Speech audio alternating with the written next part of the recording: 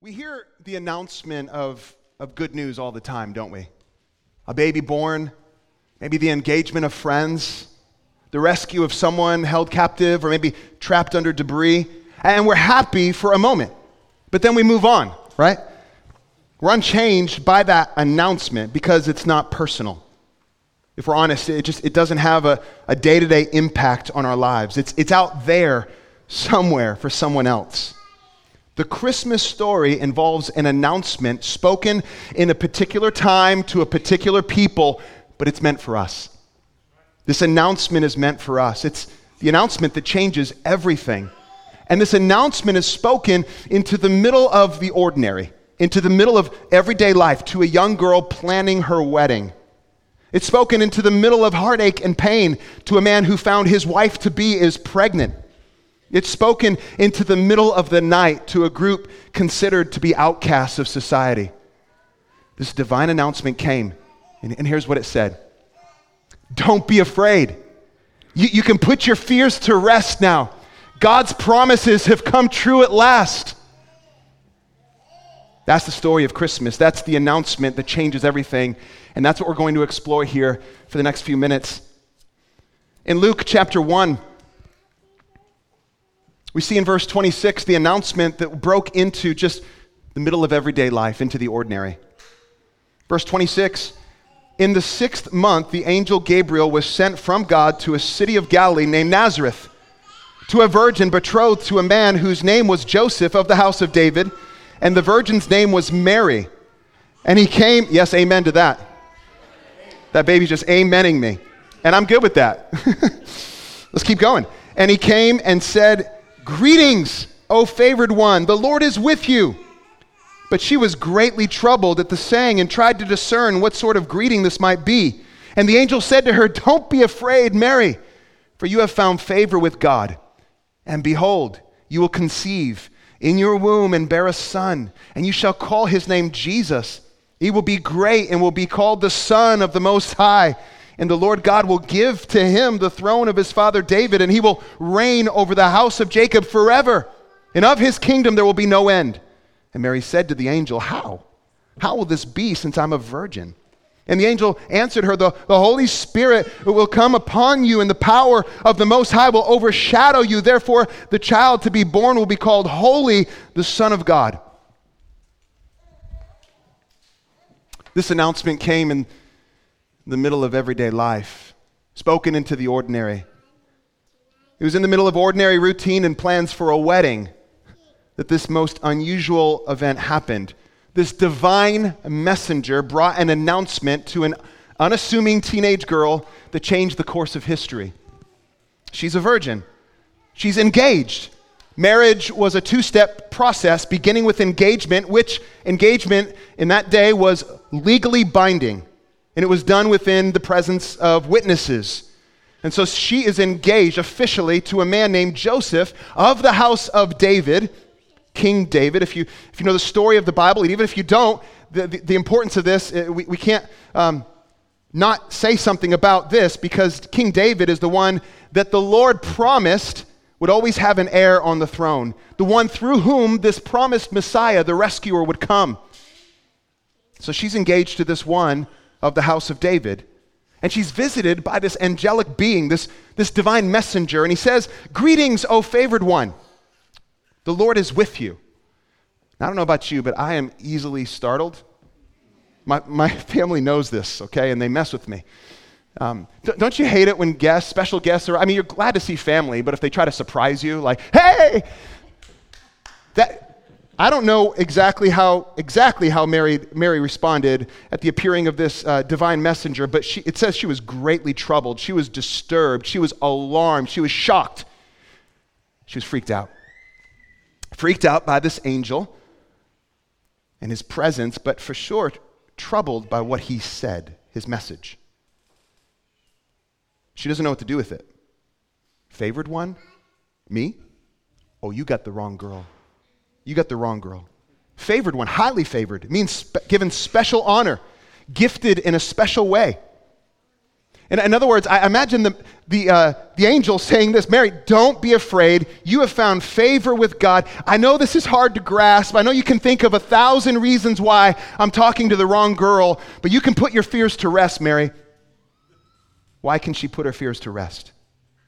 Why can Mary put her fears to rest? Because God's promises have come true at last. Now, verses 31 through 33 are just loaded with promises. Promises that have been promised by God and now are being fulfilled in Jesus. You will give birth. You will name this son that you give birth to Jesus, which means Yahweh, or the Lord saves. God saves. You're going to give birth to the promised king who will usher in and establish this promised kingdom of peace that the prophets have been shouting for centuries. And she says, how? I know how things work. I'm a virgin. How? Well, this is going to be a supernatural thing.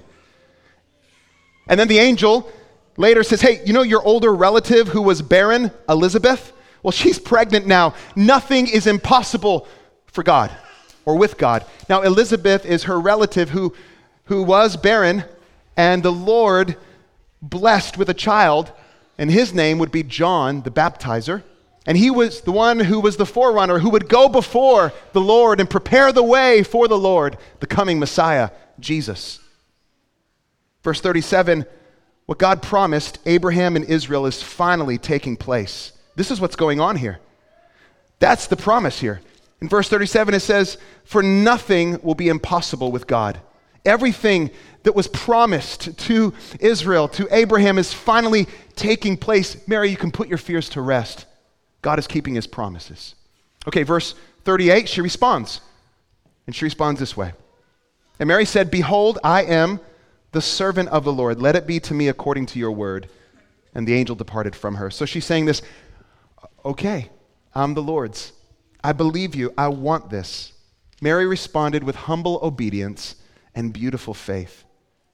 Nothing would be the same for Mary. Not after receiving this favor, not after receiving this grace. It was an announcement that came into the middle of the ordinary, and it changed everything about her. Second, we see this announcement is spoken into the middle of heartache and pain. In Matthew, now we get Joseph's experience. In Matthew chapter 1, it reads this way, verse 18. Now the birth of Jesus took place in this way. When his mother Mary had been betrothed to Joseph, before they came together, she was found to be with child from the Holy Spirit. And her husband Joseph, being a just man and unwilling to put her to shame, resolved to divorce her quietly. But as he considered these things, behold, an angel of the Lord appeared to him in a dream, saying, Joseph, son of David, do not fear to take Mary as your wife, for that which is conceived in her is from the Holy Spirit. She will bear a son, and you shall call his name Jesus, for he will save his people from their sins. All this took place to fulfill what the Lord had spoken by the prophet. Behold, the virgin shall conceive and bear a son, and they shall call his name Emmanuel, which means God with us. When Joseph woke from his sleep, he did as the angel of the Lord commanded him. He took his wife, but knew her not until she had given birth to a son, and he called his name Jesus. Here is the announcement coming again, but this time into the middle of heartache and pain. Imagine how painful and confusing this was for Joseph. The only natural conclusion is that Mary was unfaithful to Joseph and had committed adultery. It's the only natural conclusion. I mean, they're engaged, but they haven't been together yet. And so he faces this cultural dilemma and a personal dilemma. If Joseph marries her, goes through with that second step of marriage, then he approves her sin of adultery. And so he had two choices. First, he could make it known publicly, where she would be the center of ridicule and disgrace. Or she could divorce her quietly among 2 or 3 witnesses. And that's what he had resolved to do. And Scripture says he was a just man. Now, before Joseph could actually go through with this divorce, an angel of the Lord appeared to him in a dream. And he says this, Joseph, son of David. Oh, there it is again. It's as if he's saying to Joseph, remember your heritage, remember the promises of old. He says, do not fear. It's as if the angel is saying, listen, don't be afraid. He does say this. Don't be afraid to take Mary as your wife. Don't be afraid to go against the cultural norms of your day. Don't be afraid to be ridiculed and misunderstood. Don't be afraid of what others will think or what they'll say or what they'll do.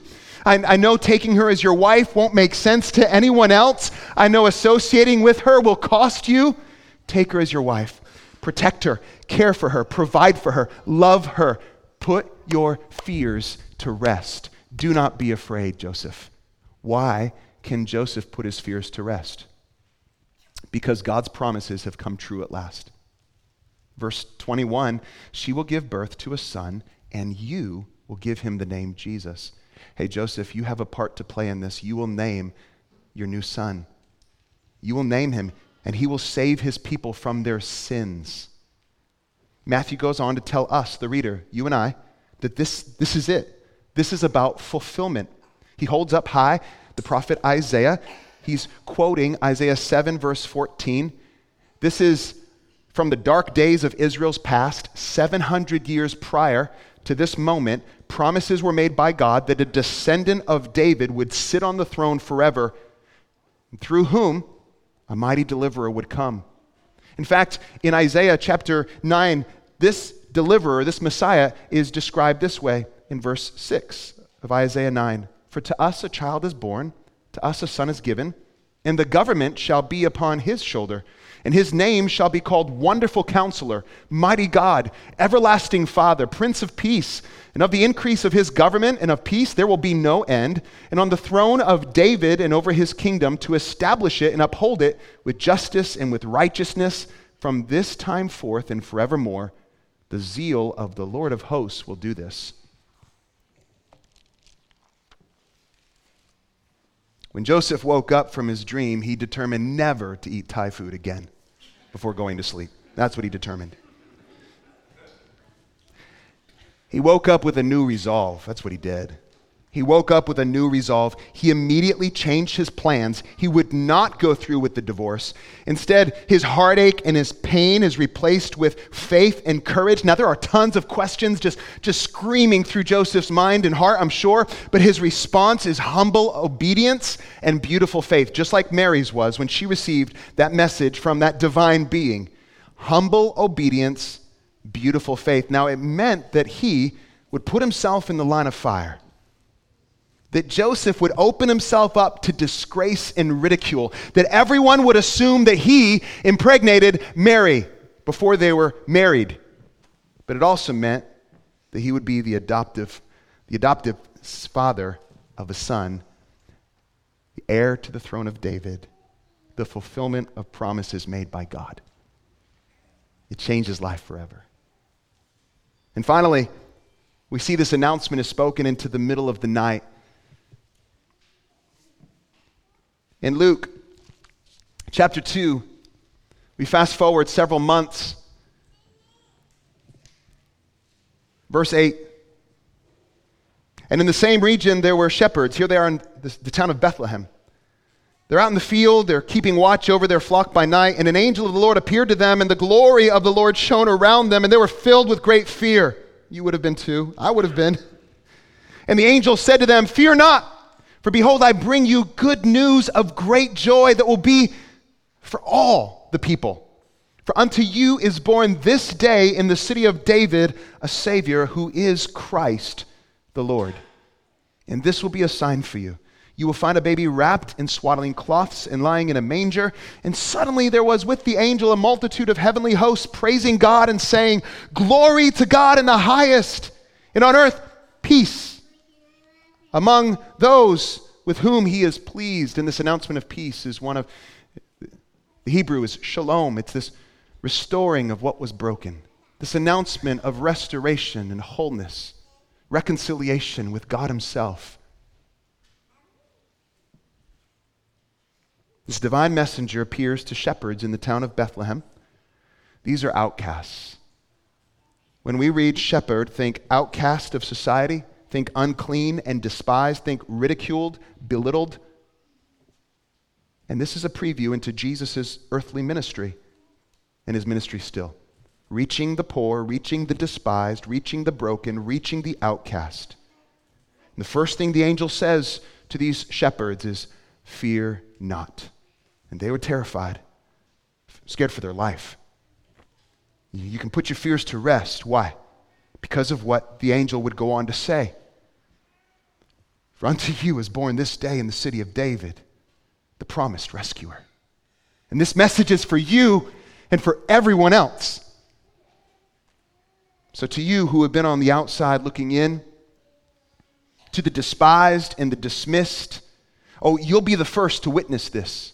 You'll be the first to see it with your very eyes. In verse 12 of Luke 2, the angel talks of a sign for you, shepherds, and for us. And you will find, shepherds, you will find this baby wrapped in swaddling cloths.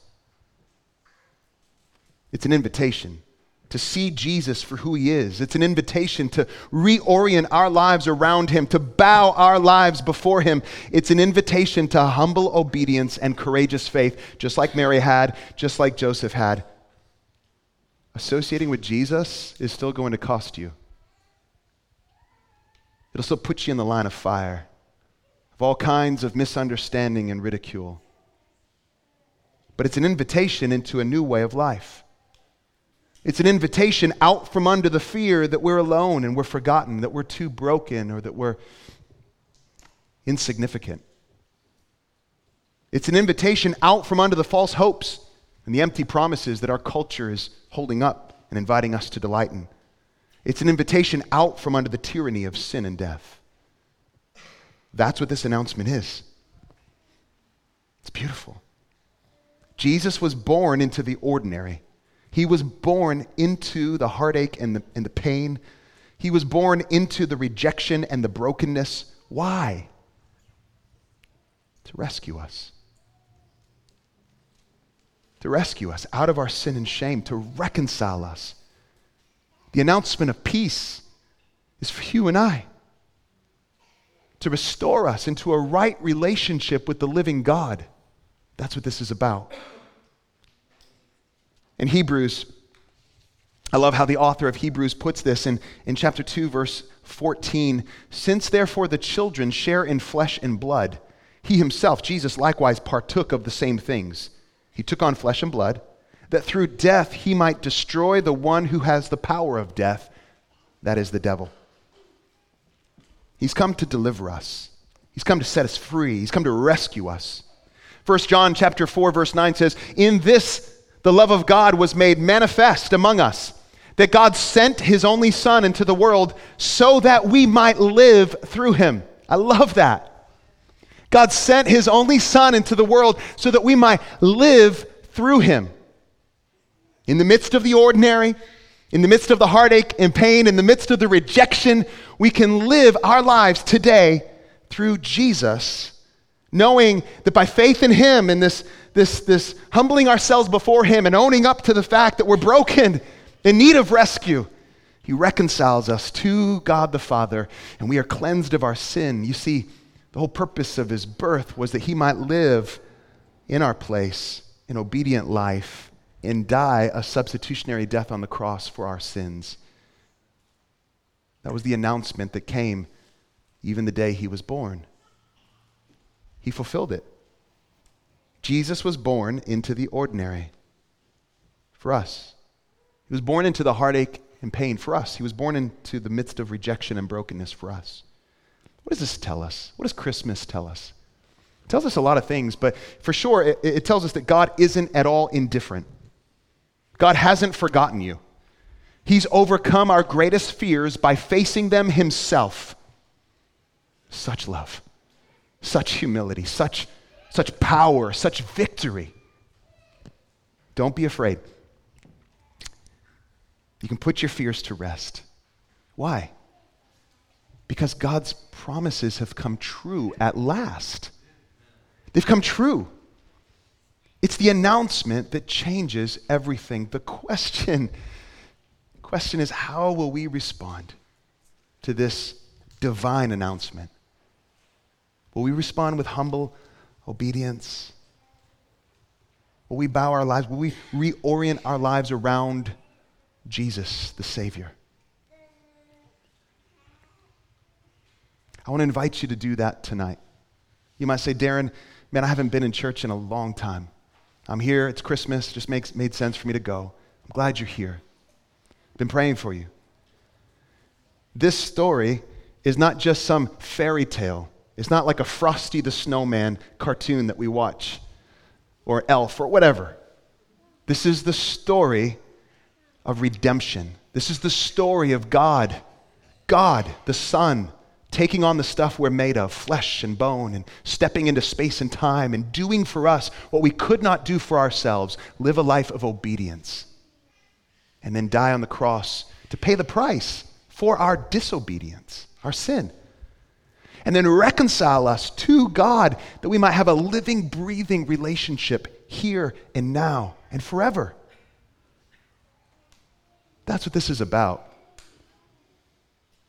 And any follower of Jesus in this space tonight is humbled by that grace. We're moved by it. And my prayer for you, if you are a follower of Jesus, is that this story of Christmas would just fill you with joy and renew you, revive you. This announcement is an invitation. Let me pray for us.